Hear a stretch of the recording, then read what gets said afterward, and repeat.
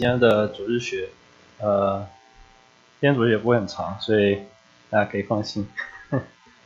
我们先一起有个祷告。天父，我们感谢你，让我们弟兄姊妹有这样一个美好的时间，能够一起能够坐到你面前。所以我们也看你在历史上也是有怎样作为，你怎样从黑暗的时间，主要你也依然带下光明。依然能够扭转人的生命，扭转人的心，让我们时时从偏离之中能够回到正路，能够一直走在你的正路之上。主要愿意今天要来光照我们个人，让我们在生命之中也常常的省察自己，让我们能够走在你的正路之上，能够走在义人的路上，如同黎明的光，越照越明，直到日午。谢谢你，主要我们也期盼你的再来，我们将祷告祈求奉耶稣基督的名，阿们。好，今天我们要进入这个改教时期了啊。我们花了这个8堂课，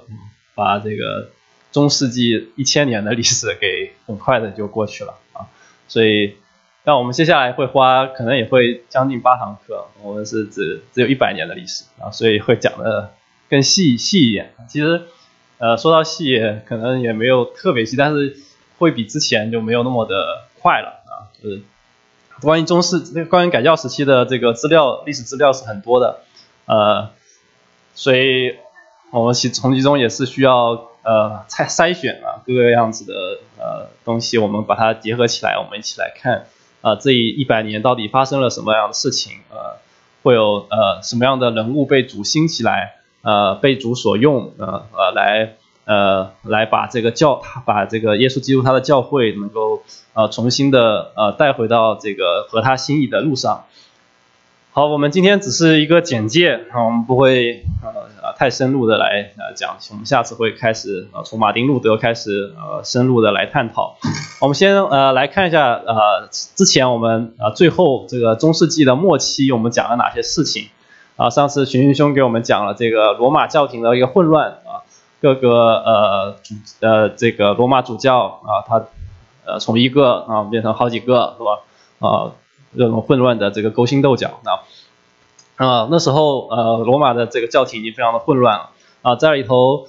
一开始是教皇制，后来又有主教主教团后来又变成了这个教宗制有各样的混乱我们也看到其实我们也可以从中看到在教宗制这个制度的这个其中是有很多的缺陷的我们后面也会看到下面这个约翰胡斯上次这个群英兄给我们讲了，他就说圣经才是教会的权威教会的权威，就其实就是和这个教宗是教会的权威的一个对抗其实我们从这个中世纪那么多1000年的这历史来看教宗制是完完全全是有它的这个不合圣经的地方我们可以看到圣经才是教会的权威，才是整个教会引领教会往前的一个正路那这个是在之前的约翰胡斯就提出了这个事情。那另外讲到这个文艺复兴的影响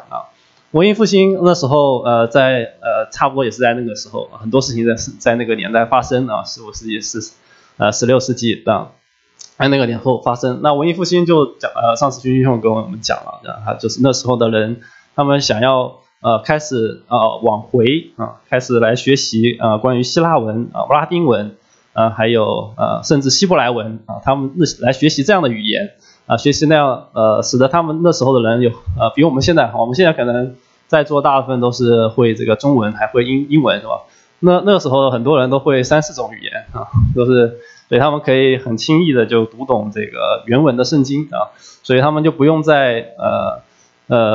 加上那时候上次君因为讲了这个印刷新的印刷方式提出来之后，很多古典的书籍都能够得到更多的传播所以那时候很多人他们就已经可以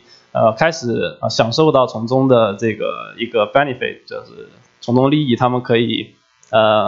开始读一些更早之前的人写的一些作品，同时也能够看到读到原文的圣经，知道他们这个圣经中到底写的是什么所以有很多这个改革的先驱也兴起来啊。上次我们讲到这个威克里夫啊，他翻译了这个英文的圣经啊，叫威克里夫圣经啊，应该是从伍加大译本里头译出来的所以带给了他从中也可以看到了很多当时的整个教会的很多的问题包括教宗制的很多问题所以他就提出了很多他的见解和这个思想这些思想呢就是影响了其实是我们讲这个先驱了就是影响很多改教时候人的这个思想。其实它比这个改教我们一般来说我们改教开始的点我们通常是认为是马丁路德在这个一个教堂的门口钉上那个95条的时候，那是在1517年所以今年是正好是改教的600周年很多地方是500还是600 500周年所以很多的这个大型的机构都开始在纪念这件事情因为我们知道这是历史特别是教会历史上非常重要的一个转折点转捩点。好，那我们进入今天的这个讲到这个改教时期的简介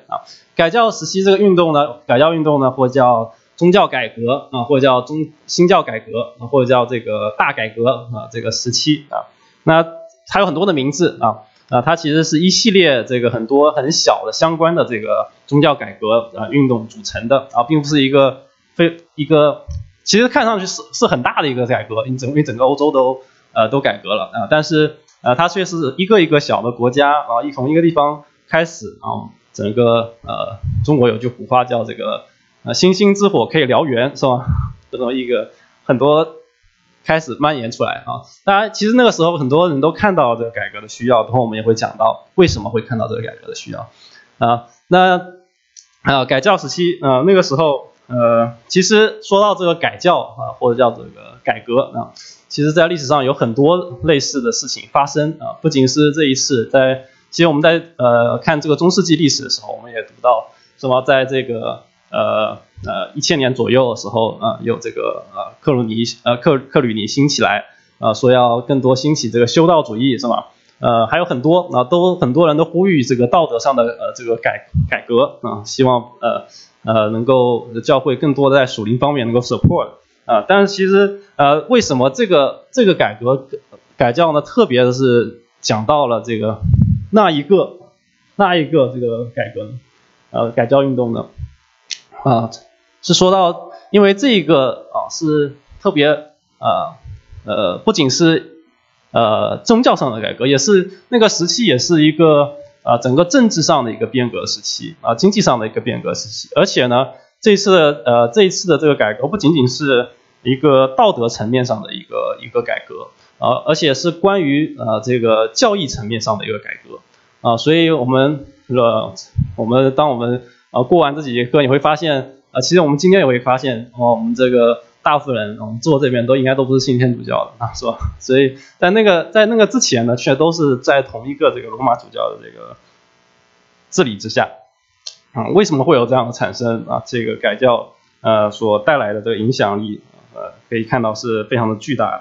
的那在其中我们会首先讲到这个政治方面的一个变革。为什么要讲到政治方面变革？我们就会知道它其实对这个宗教改革是有很大的影响的很大的影响首先那个时候的这个欧洲的政治呢开始从这个地方权力在分布在的地方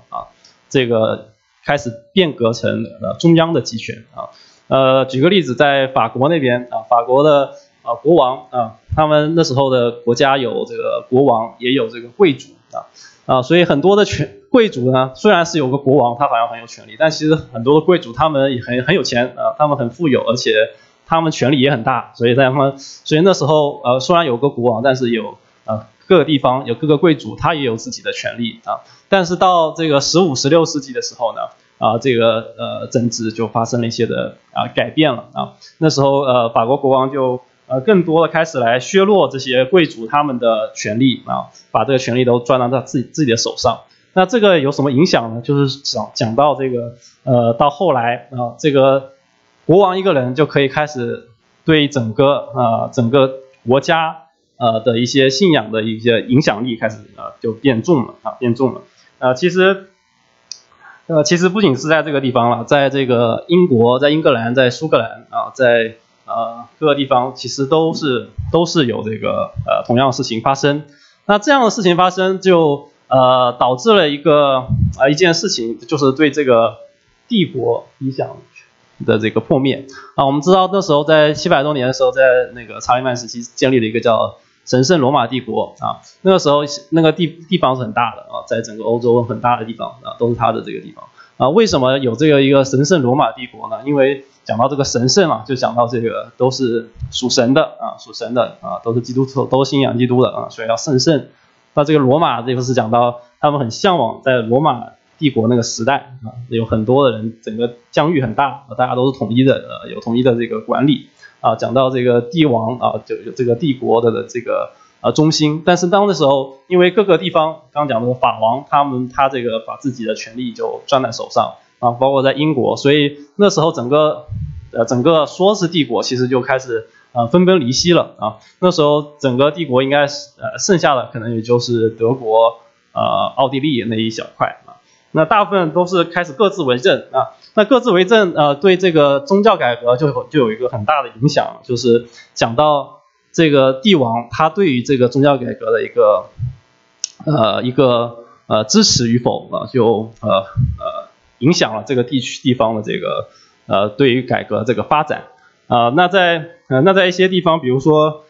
在这个法国，那法国这个虽然在这个国家里头有很多人非常的支持这个宗教改革的事情，因为他们看到这个教会正在一个危机当中但是这个法国的这个国王他就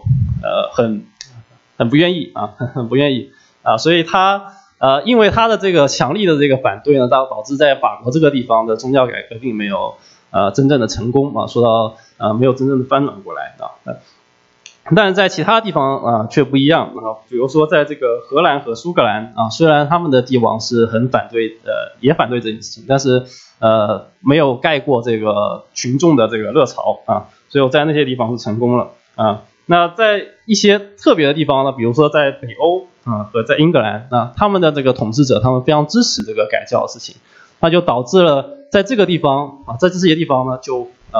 这个改教特别的顺利，特别的快而且他们这样改教呢就建立起了他们的对应的国教刚刚这个牧师讲到，不知道大家有没有认真听讲到这个北欧地区北欧地区都是现在你去看，在挪威可能有2/3的这个去教会信基督的，那他们有绝大部分都是在路德宗这个教会因为在那一带的地方，因为他们当时的这个国王他们这个统治者他们支持这个改教所以在北欧那一带都是路德宗的这个教会，因为路德宗他们的国教在英格兰也是一样我们知道这个英格兰有这个圣公会是吧？他们的这个是他们有他们的这个英国的国教包括在苏格兰地区也有这个长老会做他们这个国教所以我们看到这个彼此之间的影响呢，是政治和这个宗教对宗教改革的影响是特别的巨大的特别的巨大的那时候这样的他们这时候的这个国王的这样的这个集权呢通常被称为他们手上是有这个很绝对的一个权柄所以我们看到他们为什么对这个宗教改革有这么大影响那这样的事情一直到欧洲一直到18世纪才有一些的改变那时候法国有大革命之后有一些改变，那我们就知道这个时期为什么政治对这些政治的背景到底是什么样子的我们就来看另外一些经济上的背景这个经济上的背景大家知道一下就知道了就行了，但是这也说实话这个也是有影响的，就是讲到那时候的经济从很分散的各个地方都是以农业为这个为经济中心的这个方式呢转变成了各个地方开始做生意各个地方，所以有很多这个彼此跨地域的这个交流开始产生所以很利于这个福音的这个传动，也很利于这个改教的这个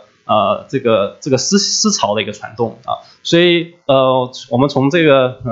从我们之后会讲这改教时期最早在马丁路德在德国那边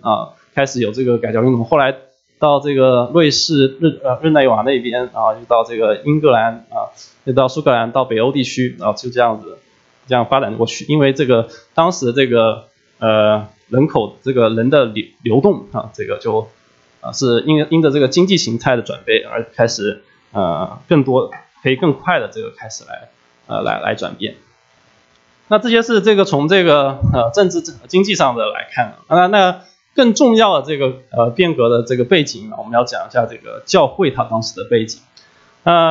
教会当时的对于当时教会的背景有很多历史学家，包括那时候的人都有很多的争论就是关于那时候的教会是否是在一个健康的一个状态就是是否是一个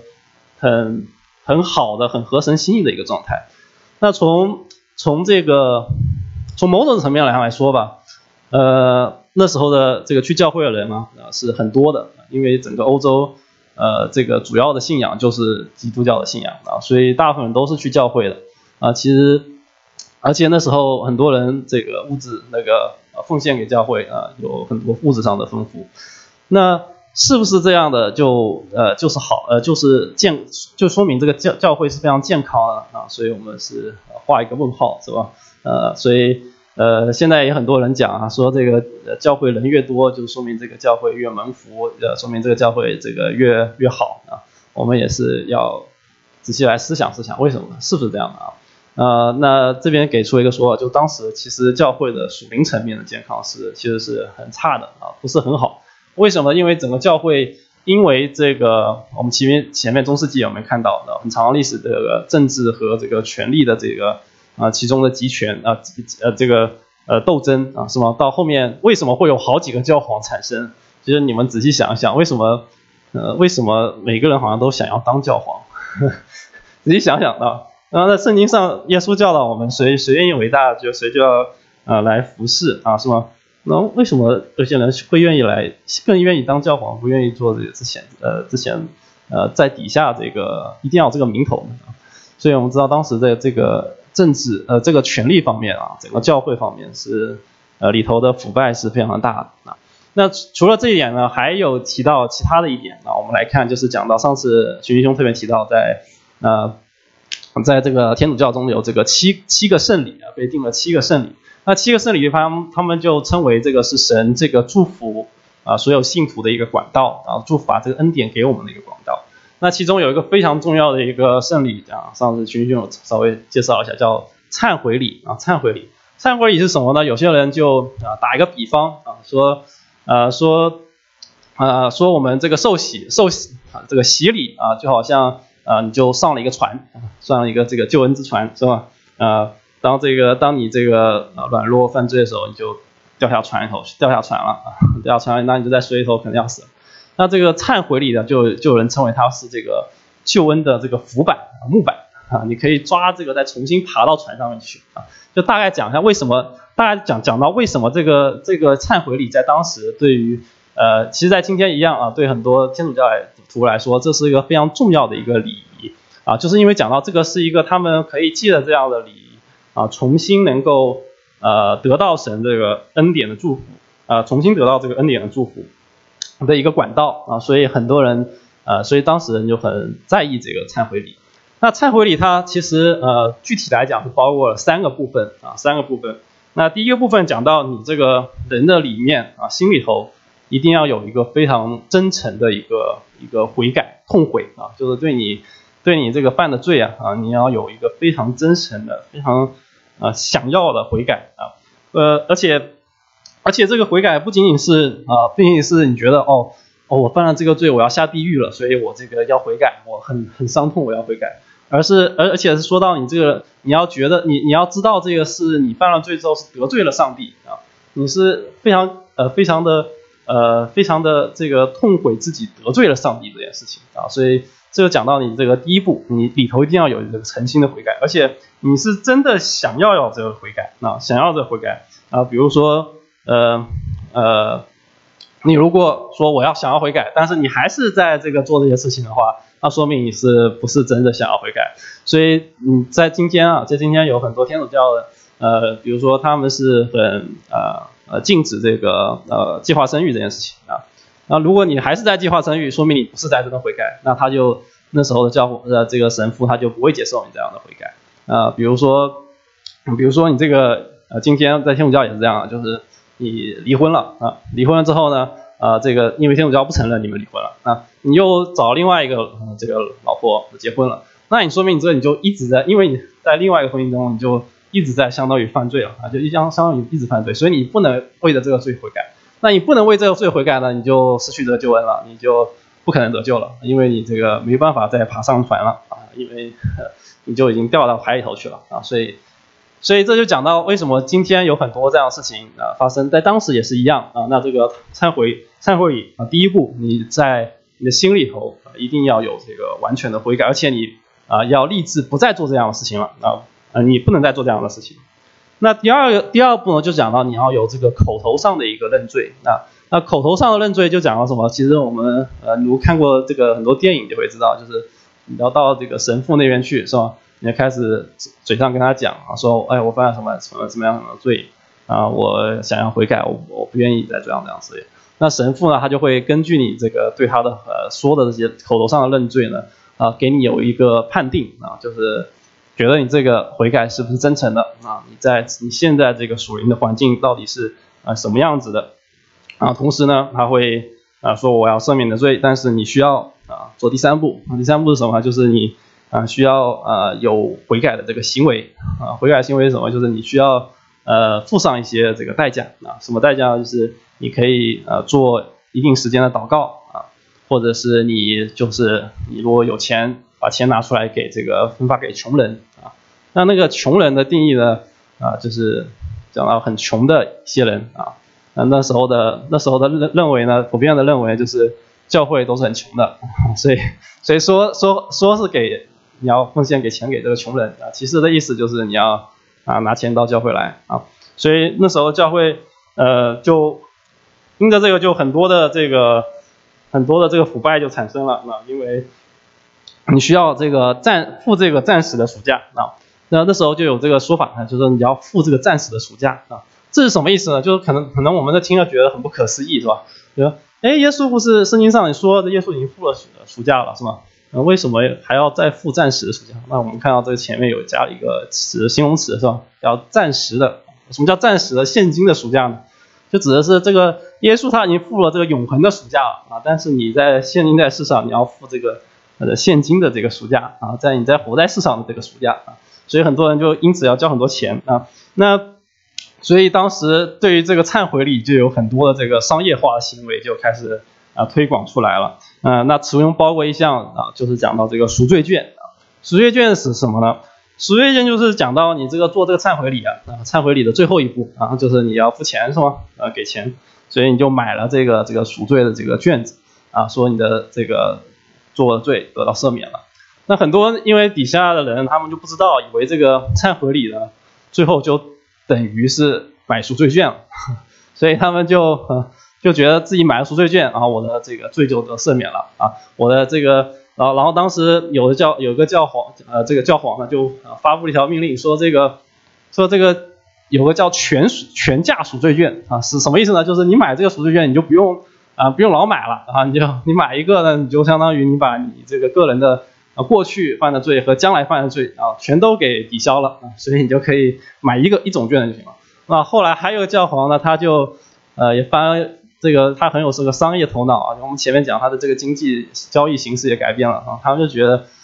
这个怎么样才能赚更多钱呢？你这个赎罪券你不仅可以给自己买，你可以给这个死掉的家人买那你这个市场就扩大了是吧？你想想看，你这个在世的也就那么几个人，但你想想看你的母亲所以当时的销售人员这个就怎么来这个介绍这个，就是说你想想你的母亲现在正在这个炼狱当中承受这个他因为那时候没有买这个赎罪券所经受这个痛苦。炼狱是什么？炼狱是指就是你当时这天主教这个概念但是我觉得我们也需要理解为什么有些人会跟你讲这个炼狱这件事情？炼狱到底是什么？炼狱指就是你在这个世上你又做了很多错事你需要在进天堂之前你要进到一个地方在你那边熬炼自己在那边打捞自己一直到你把今生的这些罪过都偿了你就可以就相当于是一个深造的地方今天好有一个这个研究生来了啊，是吧？所以相当于一个深造的一个地方啊，但是你在那个地方就很痛苦很苦了啊，所以当然这些都没有圣经的依据了啊，这些都没有圣经的依据，所以我们知道今天是，当然我们为什么讲文艺复兴很重要，因为那时候开始更多人认识圣经了啊，约翰福音说这个圣经是教会的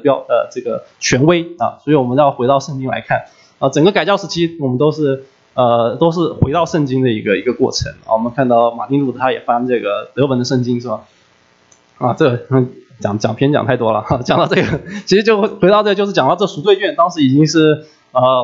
卖得很火了啊，这个很多人都开始这个买啊，想到自己的妈妈在炼狱中，我要给她买一个，她就可以直接脱离炼狱了啊，那这个肯定卖得很好，所以我们发现这个当时的整个教会是很腐败的啊，很商业化的一个教会啊，其实我们仔细想想看，今天的教会啊，我们是不是有一些教会也落入了到这种圈套之中啊？所以我们要仔细想一想啊，如何把这个如何才是一个健康的一个合神心意的一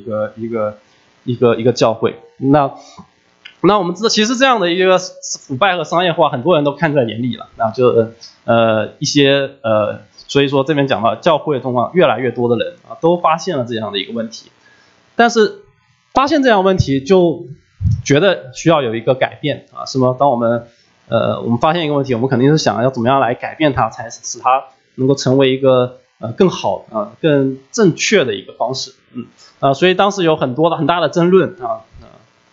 就怎样的一个变革才是一个好的一个变革是不是像中世纪一样，很多人说强调我们在道德上的一个变革讲到我们要重新回到修道主义，我们重新这个开始回归一些道德上的一个长进。我们要这个离开一些世俗离开这些商业化的东西来但也有一些人就像之前这个上次我们讲的威克里夫是吗？还有这个胡适，他们就觉得其实这个改革不仅仅应该是一个道德层面上的改革，更重要是你这个从教义上从这个属灵上都需要有一个改革不仅仅是一个道德层面所以因为当你这个教义不对的时候呢，那你这个就很难真正的有一个从道德层面从这个从深层次的一个转变所以其实你想想看，那时候因为这个天主教讲究这个教皇制，他们教皇说的就是教皇是这个教会的权威和这个圣经是教会的权威，这一对比，我们就可以看到这个在我们再从历史上这个中世纪一路过来，我们来看这些教皇他们所说的话到后面有好几个教皇那谁说的对呢？是吧？所以你就可以看到整个这个教义出现了一些问题那最后从这当中呢就下次我们就会提到有些人物就站起来第一个站起来的就是这个马丁路德马丁路德是一个很有意思的一个人物，那他的一生其实是很具争议性他有一个好朋友在他的这个葬礼上也说他这个是他是一个很具争议性的一个人物，下次我们会详细的再来看这个人物但是讲到就是马丁路德这个人，他就开启了这个改教的一个时期成为他而且他这个人虽然是很有个性他还是很有个性的一个人，但是他也是对这个改教就是定了一个基调所以我们看到神是使用各样的人各样的属他的人能够起来把这个教会从偏离当中扭转回来如果没有马丁路德这个人，可能这个宗教改革也会这个发生。为什么？你看，因为这边讲到越来越多人开始已经意识到需要一个改革了，而且也意识到是要从一个深层次的一个改革但是马丁路德是神使用了这个人好，我们最后要介绍一下我们这次大概的这个内容这次我们会虽然我这边是列了2点各国的改教的情况，还有这个重要的人物马丁路德约翰加尔文慈运理等等很多人物，但其实我们会很多时候是掺着讲的。为什么掺着讲呢？其实我刚刚前面也提到了，就是这个政治对这个宗教的改革的一个影响其实在这个人物上也是一样。很多人他就一个人他就带领了这个整个整个一个国家的这个一个改革的一个复兴一个改变所以比如说我们讲了马丁路德他就引领了这个德国、奥地利那一带他们的这个改变，然后后来到这个约翰加尔文那边成为这个瑞士那边的一个改革还有慈云理也是在那一带所以我们这一次呢我们会可能是6到8节课吧，也不敢那么说，因为我们的资料是10几节课对，所以我们也会就是通过这几课，我们会向大家展现这100年整个社会的变革和这个整个欧洲从一个天主教的一个制度如何宗教通过这一次的这个改革成为一个新教的一个领域以及这个改革对我们今天来说，其实我们今天依然是活在这样的一个改革当中好，今天可能大概讲那么多，下次我们会从马丁路德开始切入，我们来讲讲这一次的宗教改革的时期。好，我们就结束在这里，我们一起有一个祷告。我们的天父，我们的恩主耶稣基督，我们真是感谢你，你在历史历代中兴起属你的人，主要在任何的时期都有你所拣选不像巴黎屈膝的700人能够真是单纯的为你而活能够愿意来活在你的旨意之中，也愿意把你的在你的教会之中来顺从你的旨意。主要我们也知道教会是属你的教会主要是你将来要来迎娶的是你自己献上你自己的身体来赎回的，你自己用你的宝血所重价买回的，然后你一定是保守直到你来的日子。主要我们今天我们也你的教会我们也是交在你的手上愿你也在你的教会之中来掌权在你的儿女之中来掌权，让我们若有一切的偏离，你也带我们走回你的正路让你真实成为你教会的中心成为你教会所仰望的那一位。主要我们感谢赞美你，主要愿你也在我们众弟兄姊妹众你的众儿女当中真的成为那有荣耀的盼望，让我们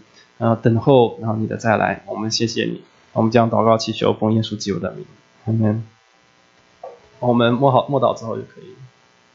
下去。